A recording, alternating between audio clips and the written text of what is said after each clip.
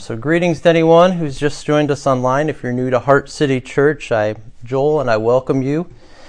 I actually began a master's level class in clinical pastoral education last week. It's a fun program minus one issue. It's in part a psych class, which actually jogged a memory for me.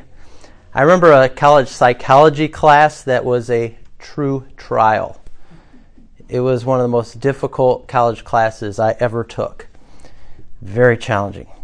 I remember one day some upperclassmen in the psych grad program came to our class asking for volunteers to participate in a series of psych tests for their research. Now they were aware that having our brains probed would require some incentive, so they offered us both cash and extra credit for our class. And my first thought was that this was probably why the professor made this class so difficult. You know, poor grades would grease the skids to help our willingness to become guinea pigs for the psych grad program. I want us to imagine if the psych grad class would show up here tonight and they would say, hey, may we do a word association study with you guys? Where they would give us, a word, and we say the very first thing that comes to mind. So they begin the tests.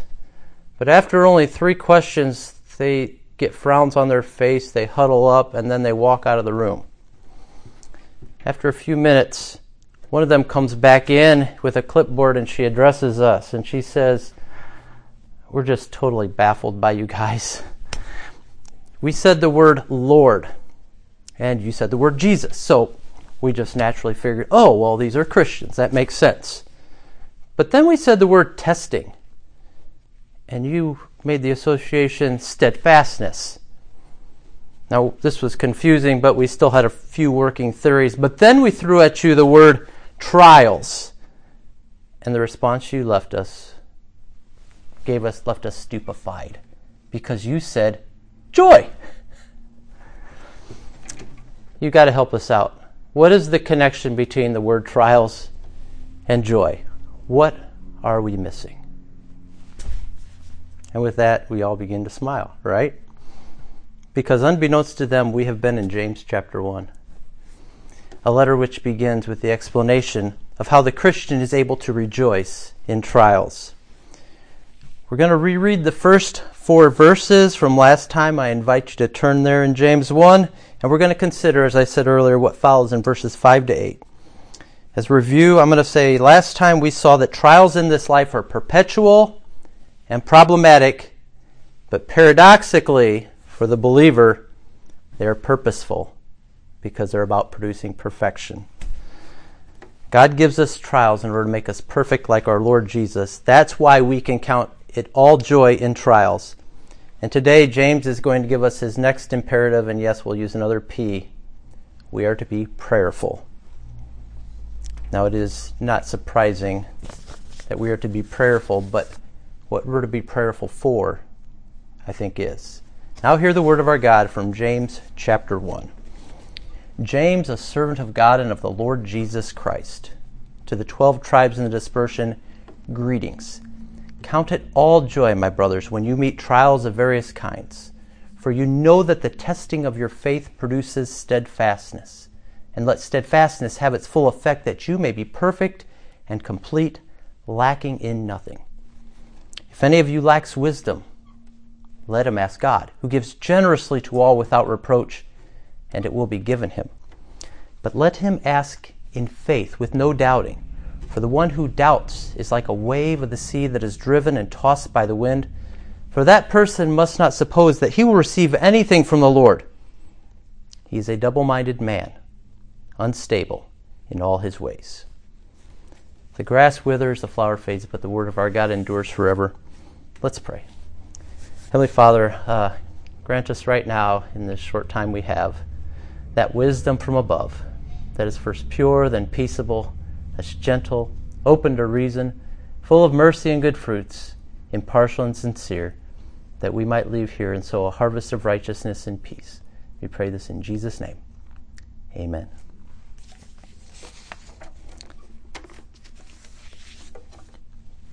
So think of a trial. that you found yourself in? I mean, a real trial, a situation that rocked you, maybe wrecked you.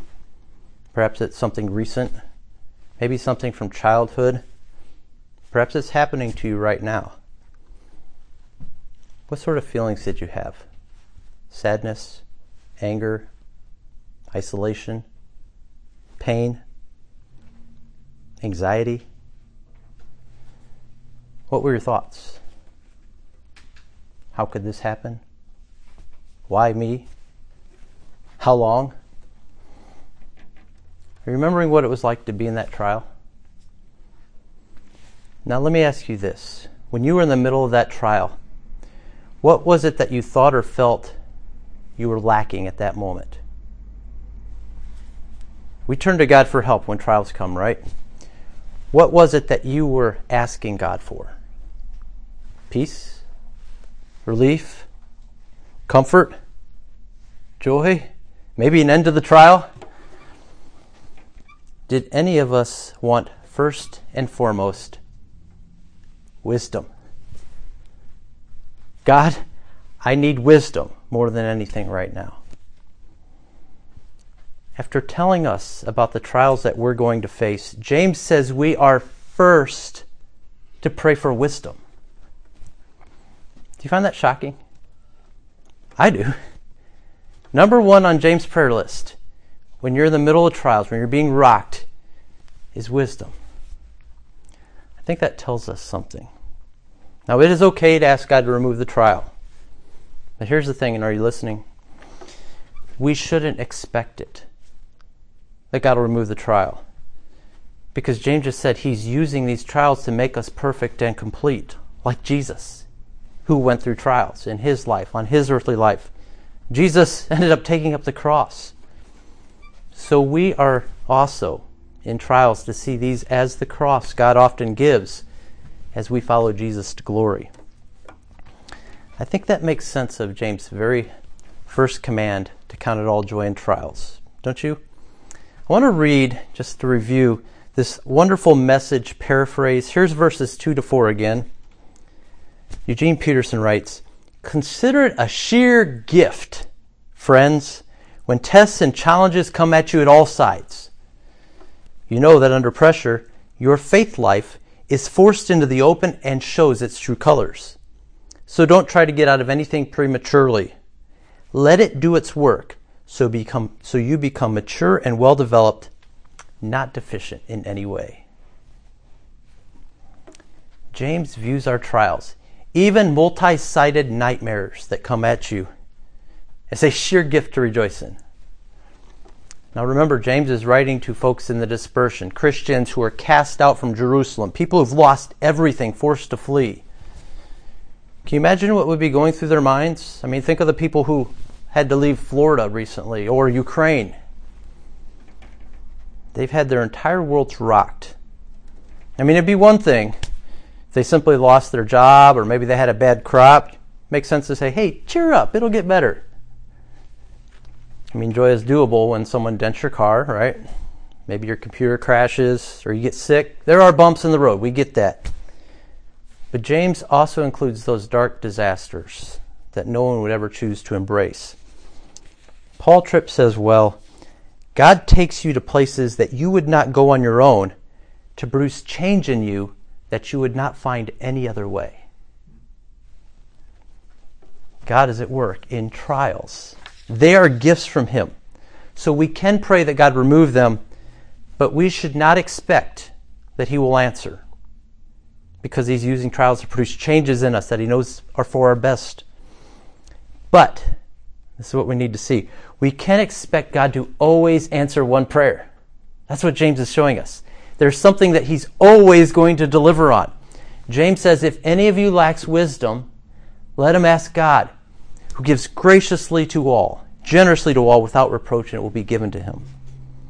I find that to be good news. The good news in your trials is you can ask God for wisdom, and he is generous to anyone and never holds back for any reason. And yes, this promise of wisdom is connected to our trials. There's a connector word. You see, lacking in nothing, and then, if any of you lacks wisdom. That word lack. James is not changing subjects here, you see. What he is doing is he's actually moving us from knowledge to wisdom. I mean, it's one thing to trust trials are for our good and to rejoice, knowing, verse 3, you know this, that the testing of our faith is going to make us more like Christ. But here's the thing. Knowledge sometimes is not enough to face certain trials that we can make absolutely no sense of. Over 50 years ago, a young Joni Eareckson Tada, I know some of you have heard of hers, she dove into Chesapeake Bay, not realizing how shallow that water was. She ended up paralyzed from her neck down at age 17. Imagine having your whole life in front of you and having it suddenly snatched away.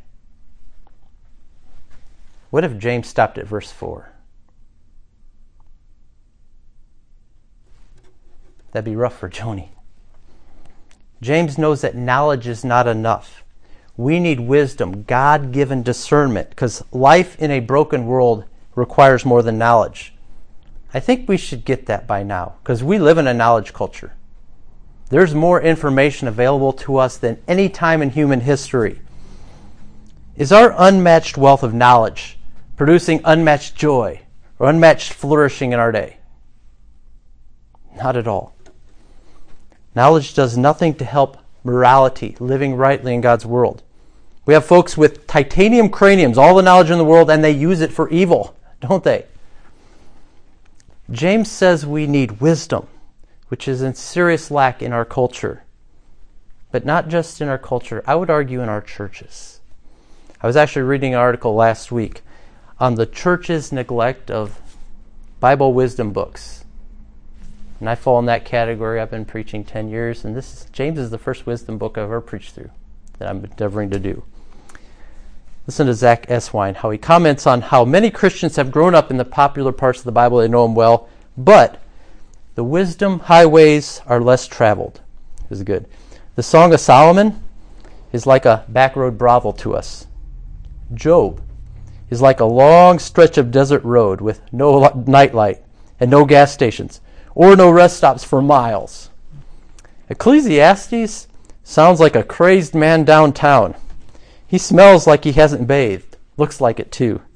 And as we pass by, he won't stop glaring at us and beckoning us that our lives are built on an illusion and that we're all going to die. So most of us choose to get our lunch at a different shop on a less dreary corner of town. James is like an old law building that doesn't seem to fit the gospel landscape. We drive around it and wonder if we should bulldoze it. If you're a Christian and you've actually read through James, have you ever wanted to just take a wrecking ball to it? Or at least hide it behind some trees so you don't notice it as much in the middle of the gospel landscape? Even Martin Luther did. James is a challenge because it is the New Testament wisdom book, teaching us how to understand life in the time between Christ's resurrection and his return. And attaining wisdom requires prayer, time, and a lot of thoughtfulness. I think many people approach James as a practical book because of all the commands. We noted there's 59 of them. They see the primary theme of James as revealing the faith that works. And I do agree, this is the notable theme. But I don't think the thread that pulls through the book is the faith that works, but rather the wisdom from above that results in doing God's will. The wisdom from above that results in doing God's will. I want us to keep that in mind as we go through James, because I believe these wisdom goggles that James is giving us helps us to see all of life is actually serving God's purposes. So here's the question. What is wisdom? Well, James tells us that true wisdom comes down from above, chapter 3, and in the end it makes for peace. So wisdom is number one, connected to God. Proverbs 9 tells us, I think it's verse 9-10, the fear of the Lord is the beginning of wisdom. So number one, this means that wisdom is realization that you live all of your days on earth coram Deo. You live your whole life before the face of the creator of the cosmos. We were talking earlier about Kevin DeYoung's book, and he talked about how his 2-year-old boy, he would had this camera that he put on. He couldn't figure out why his 2-year-old boy slept in 2 hours later than every other child he had, until he put the camera in on him to watch him. And he realized his 2-year-old boy stayed up 2 hours extra every night after he put him to bed. We need to realize that God has a camera on us at all times. He's watching us. And yeah, that ought to make you tremble. And now in Christ, the wisdom of God has come earthside. Wisdom is a person, 1 Corinthians 1:30. And Jesus' cross seems like foolishness to the world, but it reveals the wisdom of God. So yes, when we stand at the foot of the cross where Almighty God died, and we see what it took to deal with our sin and shame, that too ought to cause us to tremble, tremble, tremble, as the old hymn says. So first, it's related to understanding that God, everything is done before the face of God. Wisdom is secondly, it's actually embedded in creation. Proverbs 3:19-20 says, "The Lord by wisdom founded the earth. By understanding he established the heavens. By his knowledge the deeps broke open and the clouds dropped down the dew." So wisdom is secondly recognizing the order of God's world and learning to live according to that order, accepting human boundaries and limits. And then third, lastly, wisdom is about God's righteousness. There is a wisdom from below. James will talk about that in chapter 3. It looks like wisdom, but it's not.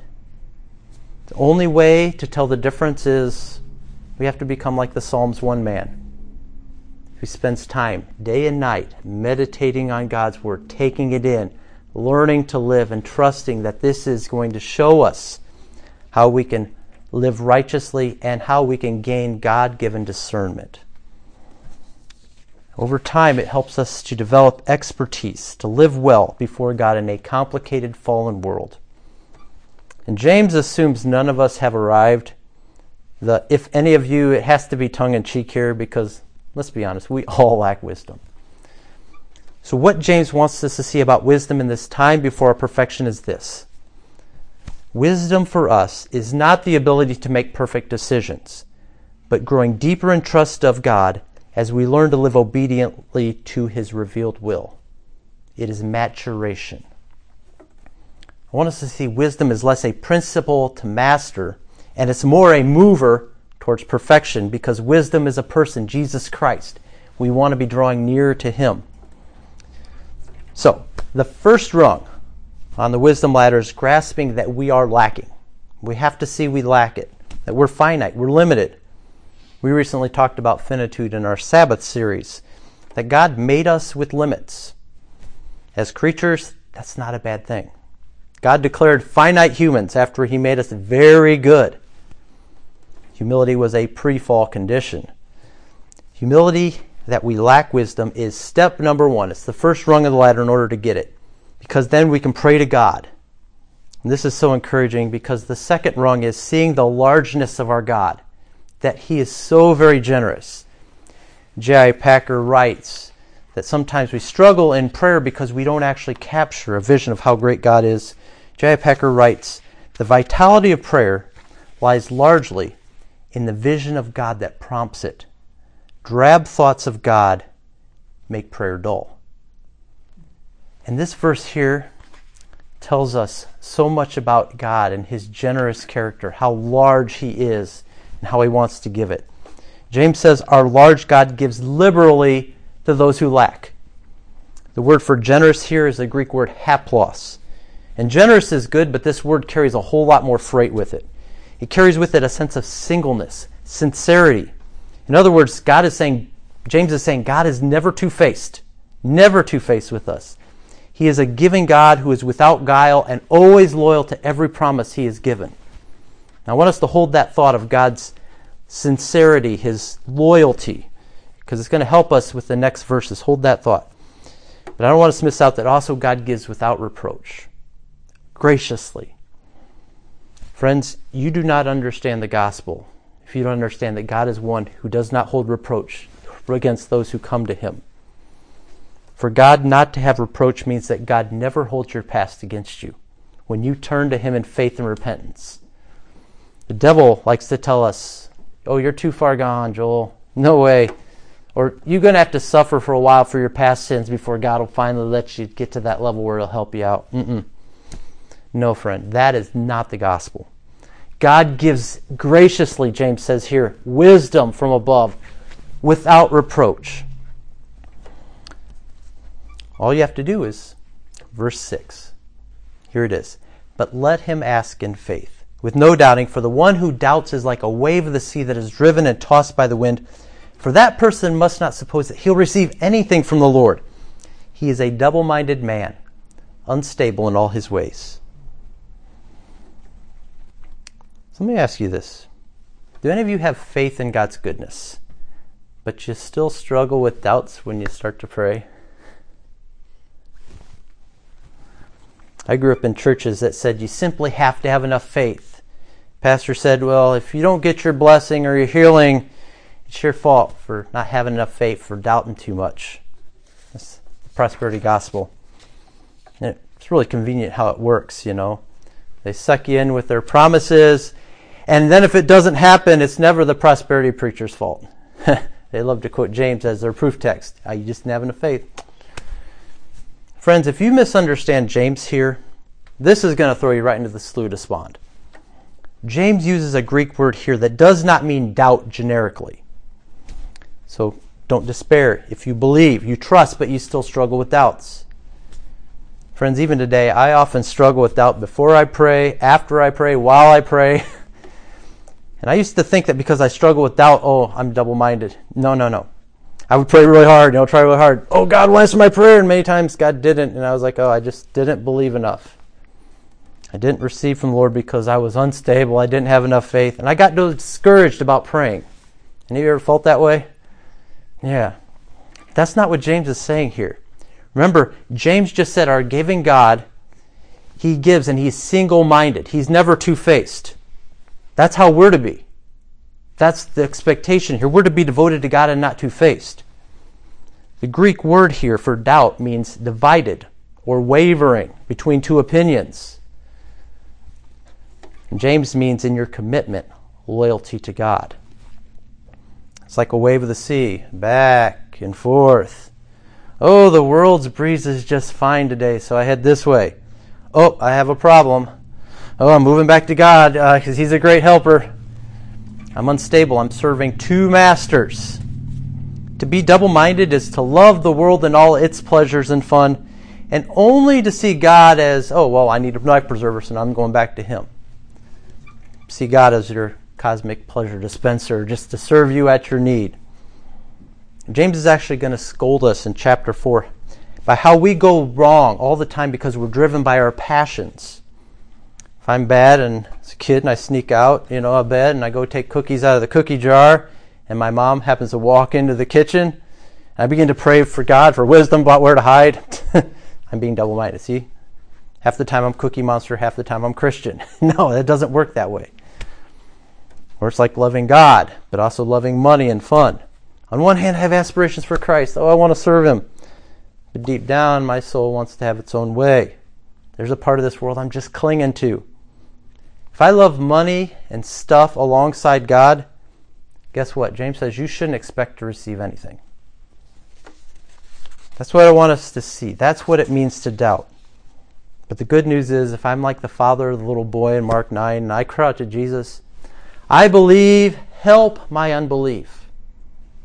This is the cry of faith that actually is putting a stake in the doubts that you do have.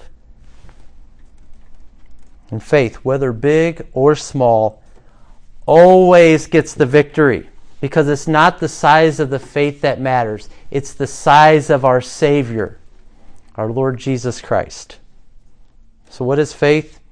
Faith is simply coming to Christ because you're helpless, because you're lacking, period.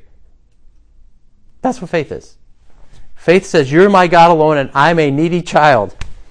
And Jesus says, whoever comes to me, I will never cast out. John 6:37. Faith sees our neediness. It goes to Christ alone. It says, Here's how bad it is, and I'm leaving it with you. You have enough faith, friend, when you turn helplessly to Christ. Dead stop. You have enough faith when you turn helplessly to Christ. You are asking in faith when you say this: Jesus, please enter into this situation in my life and give me wisdom in how to deal with it and how to understand it. It's simply to open the door of your life when Jesus is knocking and say, enter into all my helplessness and show me your power. Show me who I'm to be in this. And believe that Jesus is doing something the minute you begin to ask for it, even if you're not seeing an answer to your prayer. It's actually what Joni Eareckson Tada now understands. It took her a while to get her vision goggles focused in to understand her life as a paraplegic. In the years immediately following her injury, she writes about how her favorite Bible passage was John 5, verses 2 to 9. She had them memorized, where Jesus goes to the pool of Bethesda, where you have a lame man. And Jesus asks him, do you want to be made well? The man says, well, if only someone would put me in the water. And Jesus then tells this man to rise, take up his bed, and walk, and he's healed. Joni said again and again, she'd always ask her friends, what do you want us to read to you? This passage, because she would then imagine herself in this scene. Wait for Jesus to show up. And she would pray that she would be the person that God would see this time, that Jesus would see her, but Jesus always went to someone else. Jesus wouldn't heal her. And she found herself in constant despair. 30 years later, she went on a trip with her husband Ken to Jerusalem, and he left to go see if he could find a little water where the pool of Bethesda was. And as she thought about her life, looked down her legs, and she remembered her former famous favorite passage and how Jesus had said no to her healing. She realized at that moment that the trial was not removed so that she would love and need Jesus more. She writes this. She realized at that moment, she says, God engineered the circumstances. He used them to prove himself as well as my loyalty. Not everyone had this privilege. I felt that there were only a few people God cared for in such a special way that he would trust them with this kind of experience. This understanding left me relaxed and comfortable as I relied on his love, exercising newly learned trust. I saw that my injury was not a tragedy, but a gift God was using to help conform me to the image of Christ, something that would be my ultimate satisfaction, happiness, even joy. God gave her, over the course of that time, and especially at that moment, the wisdom to see the greater healing that he had been performing on her soul all along. And it was at that time that her husband showed up with a handful of water from the pool. And she laughed and she said she cried because she saw at that moment Jesus had given her a greater joy by means of that trial. And she now had the wisdom to see her situation in a whole new way. And she was so thankful for it. As am I, because I read her work a lot. And I have been so encouraged by her testimony. She has impacted so many Christians throughout the world, and especially those who found themselves in trial. So I want to end with this question. What would happen if God answered every prayer just how you wanted it? Things would probably go very bad because you're not as wise as God. Plus, it would mean that you'd think you were the center of the universe and not God. This is why we should first ask for God's wisdom, so that we can get with his program better, because he has the better program. So let us pray for wisdom, so we can see how he is at work even now in us and in our world. Amen? Let's pray. Oh, Heavenly Father, we want to give you our thanks and praise that wisdom became a person in our Lord Jesus Christ who walked this earth with us. How we thank you, Lord Jesus, that you have showed us through your own trials how you endured them for us for the joy set before you. And we are that joy that you long to be with us and that you took up your cross.